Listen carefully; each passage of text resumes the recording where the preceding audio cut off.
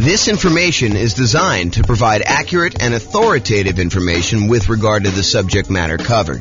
It is offered with the understanding that the presenters are not engaged in rendering legal, accounting, or other professional services. If legal advice or other expert advice is required, the services of a competent professional should be sought. Welcome to the Lubbock Real Estate Investing and Real Estate Financial Planning Podcast. Learn all about investing in real estate in Lubbock, Texas, with a combination of real estate financial planning and modeling with numbers specific to Lubbock, plus syndicated, more generalized recordings of live and pre-recorded real estate investing classes, not all of them specific to Lubbock. Be sure to stay tuned after the podcast for a message from our sponsors. Well, good morning and welcome, everyone. I am your host, James Orr. And today we have the last class in the series we're doing on how to improve cash flow. Today we're going to be covering the improving cash flow on rental properties by improving the property itself. Up to this point, we've done the 88 strategies to improve cash flow. We've talked about improving cash flow when you're searching for properties, which was a pretty good list of ways to kind of like improve cash flow while you're out looking at things and how to optimize that through selection and searching. We did a whole big section, the largest section actually, on how to improve cash flow when you're doing your financing. So if you, and that's probably one of the most effective, largest list of things that you can do to improve your cash flow. And so we have a massive section on that, which we've already covered. We're not going to cover that today. So go watch the old class on that one. And then we've done an entire class on changing your strategy, which even though it's a relatively small list, in some ways that gives you some very large increases in cash flow. By changing what strategy you're using, a lot of times you can get massively more cash flow on a property. And so definitely go watch that class if you want to consider improving cash flow by changing what strategy you're using in your real estate investing. Today, we're going over improving property. And we've gone over separate classes on the marketing, how to improve cash flow when you're marketing your property to rent. We had a whole section on improving cash flow when you own the property, the things you do as an owner to improve your cash flow. And then we had a whole section on ways to improve cash flow when you're renting the property as a landlord. And so we've kind of broken this up into, 1, 2, 3, 4, 5, 6, 7 different sections. Today is the last section that we're going to cover because we've covered all the other ones already. We've covered all 88 strategies to improve your cash flow. And so let's jump into it. So improving property. I've broken this down into kind of 6 things. And I think there is a little bit of overlap between some of these. But here they are. You could subdivide the property. You could upgrade the property. You could add solar to the property. You could provide a furnished rental. You can convert the property, or you could charge improvement rent. Okay, so let's go over what each one of this. Subdivide. So can I subdivide, and I'm using that kind of in quotes because it's a really informal use of that word, but can I subdivide my property into multiple units to increase rent? And this is not, in my mind, the same as necessarily converting it to a full-on legally conforming duplex or triplex or fourplex or fiveplex or sixplex or whatever you're doing. In my mind, this is sort of like informally grouping it this way. Not necessarily, it's not that you're not complying with zoning laws, but you're using it like a roommate would, but you're having a lot of separation in the property itself. The most common example of this is sometimes you walk up to a property and it's a single family home. It is definitely not a duplex. It is not zoned duplex. It would not pass as being zoned duplex, but you walk up to the property and you're like, this is a duplex. The upstairs unit, for lack of a better way to describe it, is a completely self-sufficient rental unit where you have, 2 bedrooms and a kitchen and living room and everything else. But there's like a door that normally goes to the downstairs that's like a solid core, almost like indoor-outdoor door. It's like a hardcore divider between the upstairs and the downstairs. And then when you finally open that door and you go downstairs, there's a separate apartment downstairs. There's like a separate bathroom, there's a separate bedroom, there's a separate living room. There may not be a full-on kitchen. A lot of times, this is how they get around the zoning issue. They'll have like, what looks like an eating area. It's almost like a bar, but the bar has a slightly larger than a bar would normally have for a refrigerator, like a good sized refrigerator. And they have a sink, and they may or may not have like a hot plate, not necessarily like a stove or a stovetop or an oven, but they have like a way to heat up food, a microwave, and maybe like a plug-in portable hot plate for you to be able to heat stuff up. So, but you look down there and you're like, look, this is a separate unit, right? Like this looks and feels like a separate unit. And maybe even in a lot of cases they have a separate outdoor entrance. Like there's a back door to the property, either a sliding glass door and it kind of walks out to a walkout, like it's like a walkout basement, or it's an underground unit and it has like the stairs going up leading to the driveway. You'll see these units where they look like duplexes. They're not duplexes, right? Because, in some markets, and it varies a little bit market to market, there are rules about what is defining a duplex. They have to have separate heating units. They have to have separate AC units. They can't be connected that way. There has to be separate mailing addresses. And so this is not a duplex, but you can sort of subdivide the property. So some properties are really well set up for this to begin with. Other ones are not so easy, right? It's like you walk into a property and it's a bi-level where you walk in, you're on a landing and there's an upstairs and downstairs. You can go, right to go downstairs and left to go upstairs. And I've seen some people go ahead and do a little bit of work to that kind of entryway where then once you walk into the property and you're on that landing, now there's actually a door that you have to open to go upstairs. And there's a door that you have to open in order to go downstairs. And it really is like having two separate units. Now, are you going to rent these to two different kind of like, families that think they're getting their own unit with their own address? And, they think that they're going to be able to control the heating or the cooling because they both have thermostats. No. This is like a way for you to increase your rent, but they are very well separated roommates. That's a good way to describe it. This is a roommate situation, and you could have one unit that has, two roommates and another unit that has, one or two roommates. So you can have like more than one roommates kind of sharing one of the units, especially if they're dating or it's a family or something like that. But this is technically not zoned to duplex, not zoned to triplex. And so you need to comply with whatever the roommate laws are. The roommate laws are for zoning. And you got to realize that they are not separate units. They don't have their own separate heat controls in a lot of cases, although sometimes they do. But that's the big issue. Okay. So you could go and subdivide this. And do you think you could get more for a kind of like standalone mother-in-law quarter-ish, separate downstairs with everything kind of like separated out, and they really don't even have to interact with the person upstairs or the person's upstairs if they were living in the downstairs unit? Do you think you can get a premium on rent for something like that versus getting, a property where they're sharing a bedroom, where they have a bedroom rather, and they're sharing like a common living area and a common kitchen? You bet. And that's one of the ways you can improve cash flow on your rental properties, is you could find one of these properties where it feels like a duplex, even though it's not. And you can get single family home financing, which I think in a lot of cases is advantageous. Especially if you're buying your second or third property and you've already used up your FHA or your VA loan, which is what we a lot of times use when we're buying formally zoned, completely compliant duplexes, triplexes, or fourplexes. But in this case, it's a single family home that looks and feels like a duplex or a triplex or a fourplex, but it's really a single family home. And so you can go get these, 5% down conventional loans on them. Whereas if it really was a duplex, triplex, or fourplex, you could not get a 5% down conventional loan on them. So there is kind of an interesting benefit to doing this way. Now, realize when you go and sell it, you can't sell it as a duplex or a triplex, right? Because it's technically not zoned that way. You'd have to tell them, look, this is a non-conforming property that feels like a duplex, even though it's not. And if you wanted to go and live here and kind of like unseparate these, you might have a little bit of work to do. But if you're a roommate situation, or it's your mother-in-law or your mother wants to live downstairs, or your father-in-law wants to live downstairs, or your mother and father-in-law, or whatever it is, and you kind of like want to live in the upstairs and they live downstairs, or you and your brother, or you and your sister, or whatever it is, this could be an ideal situation where it feels like you have separate units, although it's a single-family home and it's zoned as a single-family home. Okay, so that's what I call subdividing. Next one, upgrade the property.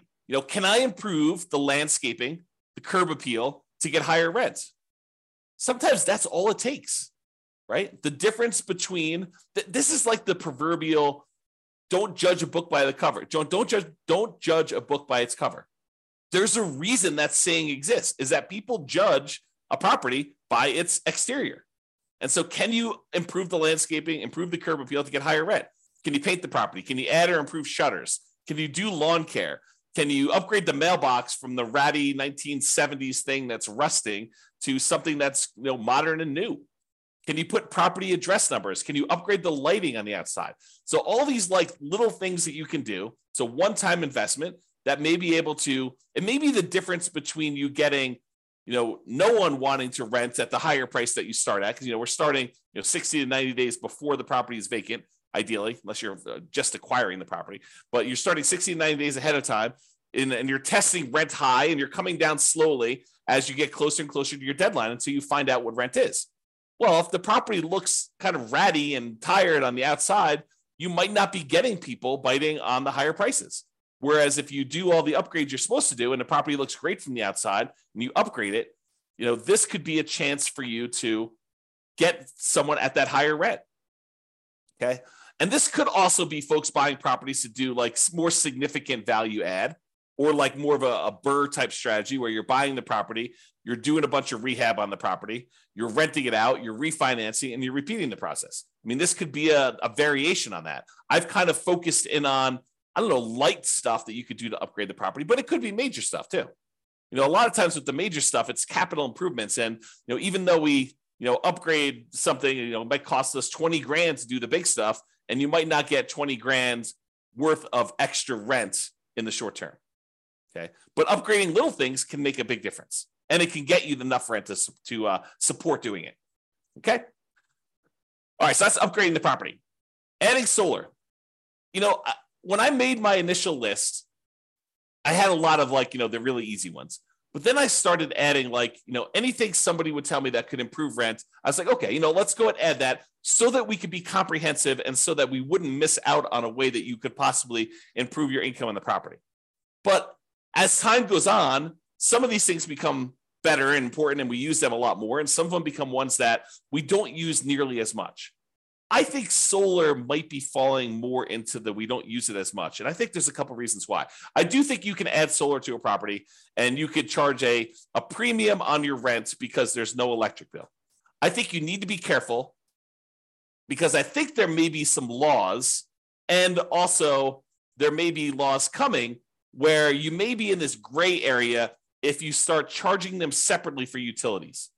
You start looking like someone who is charging someone for utilities separately. I think you're in this gray area. And so if you are going to charge separately for utilities, I think you should go talk to an attorney in your local area and make sure that you are following all the local laws and regulations doing that. But if you happen to have solar panels on your property, can you get, rent is a range, right? Rent is not an exact number. It's not like, oh, this is exactly $2,112.43 for rent on this property. That's what you're going to get every single time you put it on the market. I don't think it works that way. I think you go out there and you're like, look, rent on this is probably going to be somewhere between, $1,900 if we do it during a kind of like a bad time of year and we don't do a good job marketing, we don't do a good job exposing the property, to maybe $2,200 if we just happen to hit the right time of year. We kind of do the marketing we're supposed to do. The property shows really, really well. We're great at our sales skills. We're really good on the phone. We're really good answering questions. We're really good getting people to come look at the property. The property shows really great. So I think there's this range. And so when you add solar to a property, I think you have a chance to really push up the range a little bit and more likely get to the top of the range, especially if you have the sales skill to show somebody why having solar on your property is a major benefit and how it can save them money. So they may be comparing your property to one that's $100 or whatever less, but if you have solar on your property, you can tell them, look, you're not going to have an electric bill on this, or you're not likely to have an electric bill as long as you don't go over the usage you have on this thing. And so that's included. And so you got to really kind of, give some value to that. And that's why this property is probably, a little bit higher than some of the other ones you're comparing at the same price range. Okay. So solar, be careful, but this is a possible way for you to kind of improve your rent range, to improve where you are in the rent range. And maybe it also allows you to rent the property a little bit faster. Maybe, someone's looking at two properties, one of them has solar, one of them doesn't. They're both similarly priced. Yours probably goes first, is the guess. All right, furnished rental. So can I rent the property furnished to get more rent? There are some folks that are looking for furnished rental. They don't want to go buy furniture.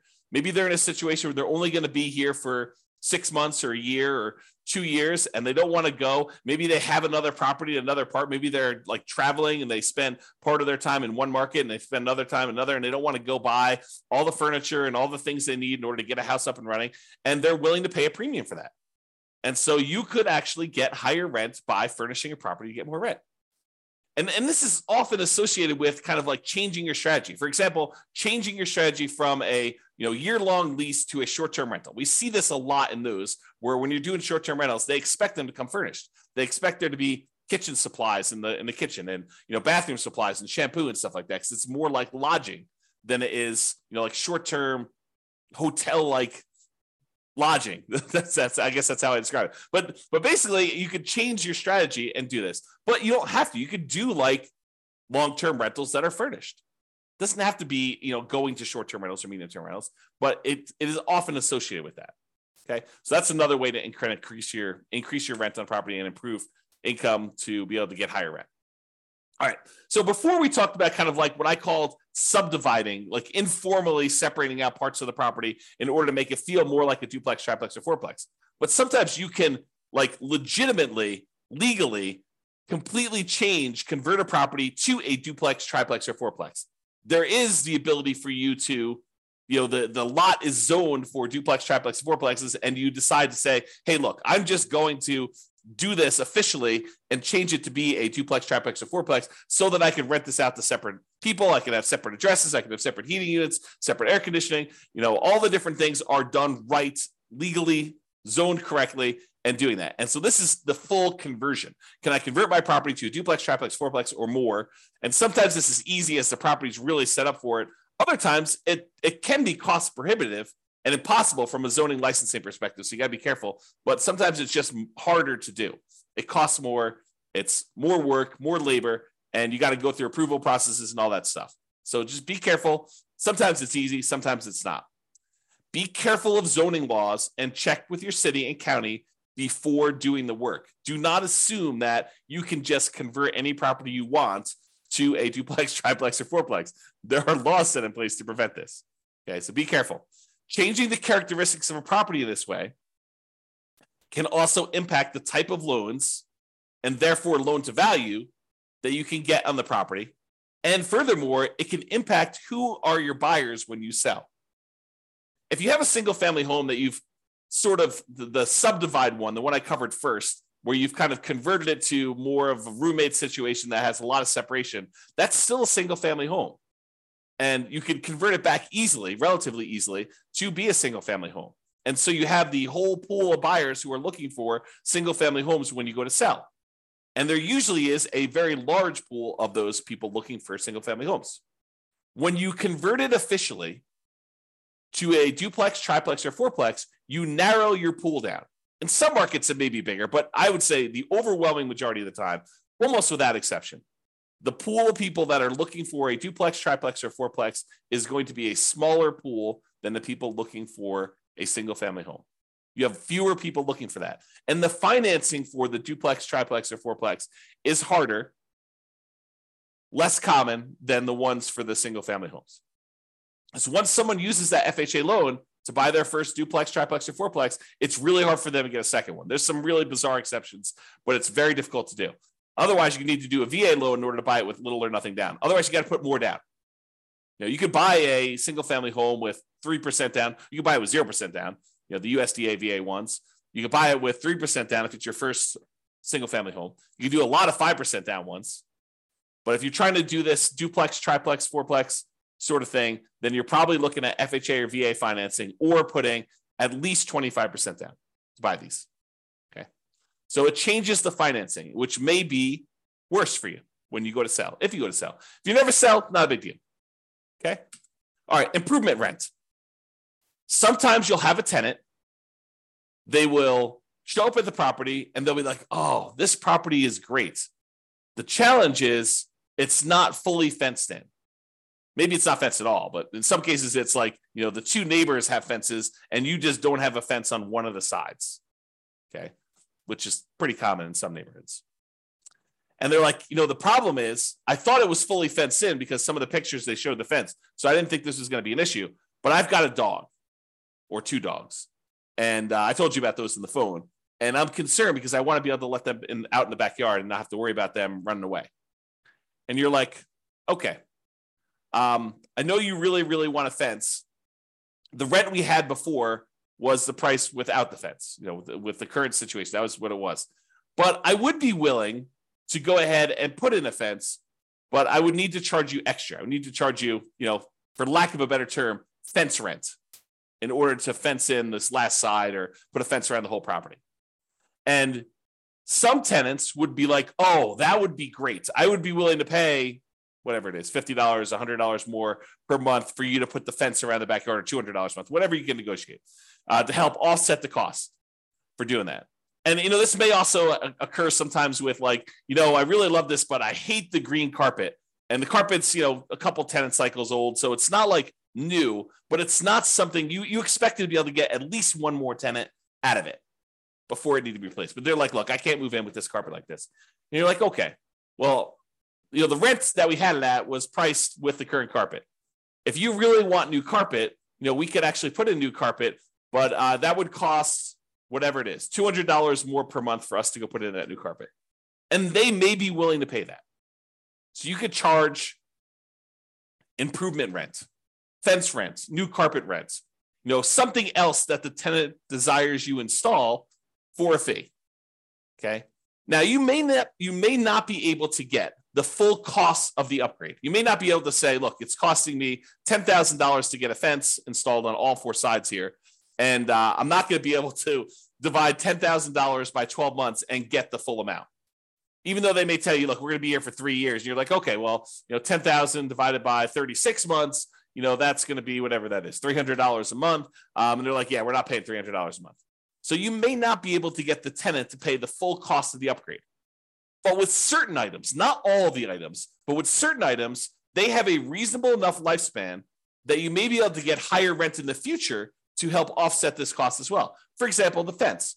In some cases, a fence does give you a marketing advantage of having people with pets, and you may be able to get a slightly higher rent than you would normally. And so the tenants that are currently there in front of you may be able to offset some of the expense of the fence. And then the fact that you're going to be able to get higher rents for the future for the next, whatever it is, 10 years or 15 years for the lifespan of the fence, you may be able to offset the cost and make a profit on that. Some things like carpet might not be able to charge enough to justify it. Some things like a fence, you might be able to. So you got to kind of work out the math on doing this, which leads me into my next thing, which is calculating your return on investment. So I did a class, it's on the podcast. It's on the website and podcast. You can go listen to it, but it's called When to Do Upgrades with a Value Add Rental Property. And I walk people through how to do the calculation in order to figure out what your return is on the investment you make in order to see if it's worthwhile doing that. And I include a spreadsheet to help you do the math, but you want to be able to determine, look, I'm going to go spend an extra $5,000 or $10,000 in order to do an improvement on a property. You want to look and see how much money am I putting out? How much money am I getting back over what time period? And when do I make all my money back? And then how much profit do I make? And then what is the overall return on that money that I invested to see if it makes sense for you to do this extra investment? Sometimes you have to do it, right? The kitchen sink is just not working anymore and you have to do the upgrade. So that just becomes a capital improvement in that way. But sometimes you have a choice. And that's what we're talking about when we look at choosing these kind of returns that you can get by doing upgrades on properties. The basic idea, I'll kind of like give you the very short version of the class. It is you're doing an internal rate of return calculation over the lifespan of the upgrade that you're making to determine how much you're putting out at the very beginning, and then how much you're making over time on that thing for the lifespan of the actual upgrade you did.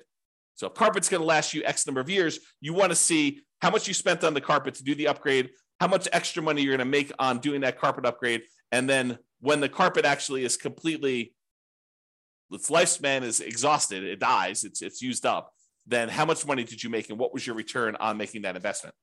And in some cases, on certain rental properties, these can be very profitable, like mini investments in your property, right? Like you go and you put up 10K and you're making whatever it is, 20% return on your money each year.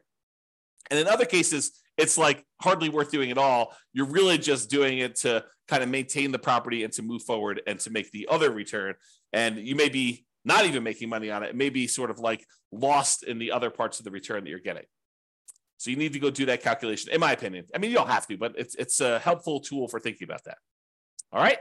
So in conclusion, optimizing cash flow is really about maximizing the income you can get on your property and minimizing any expenses. When we're talking about doing these improvements to the property, most times we're talking about maximizing the income. Although you can make a case that some improvements you would make on a property would minimize your expenses. Installing certain types of flooring may actually reduce your overall cost and frequency of having to replace the flooring. And so therefore your expenses do get slightly minimized doing that. There are improvements you can make on properties you own that will improve your cash flow overall. That's what this is about. The improvements you can make on properties.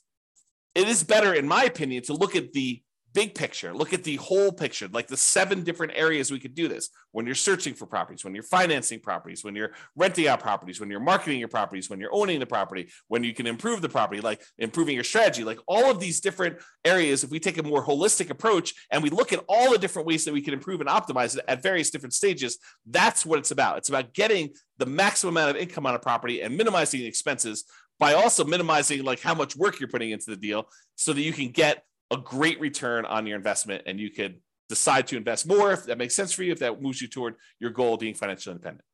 All right, that's all I got for you. Have a great day, everybody. This was the last class in the series on improving cash flow, so you can go watch those if you want to, in order if you want to, and kind of get a feel for all the different ways to improve cash flow. Or if you want to, reach out to us for assistance and we can help you implement some of these if that's what you desire. But you could do it. You got all the stuff. You've got all the different ways to do it now. It's not like I'm holding anything back from you.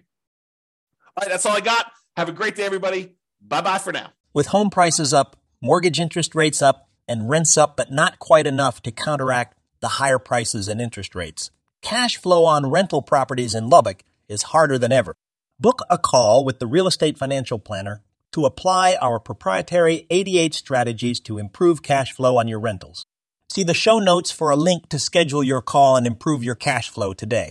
If you're a real estate agent, lender, or professional in Lubbock that wants to help our real estate investor listeners, consider reaching out to learn about collaboration opportunities with this podcast. We'd love to add more value to our listeners by having you assist our investors buy, sell, and finance their real estate investments. See the show notes to schedule a call to discuss collaboration opportunities.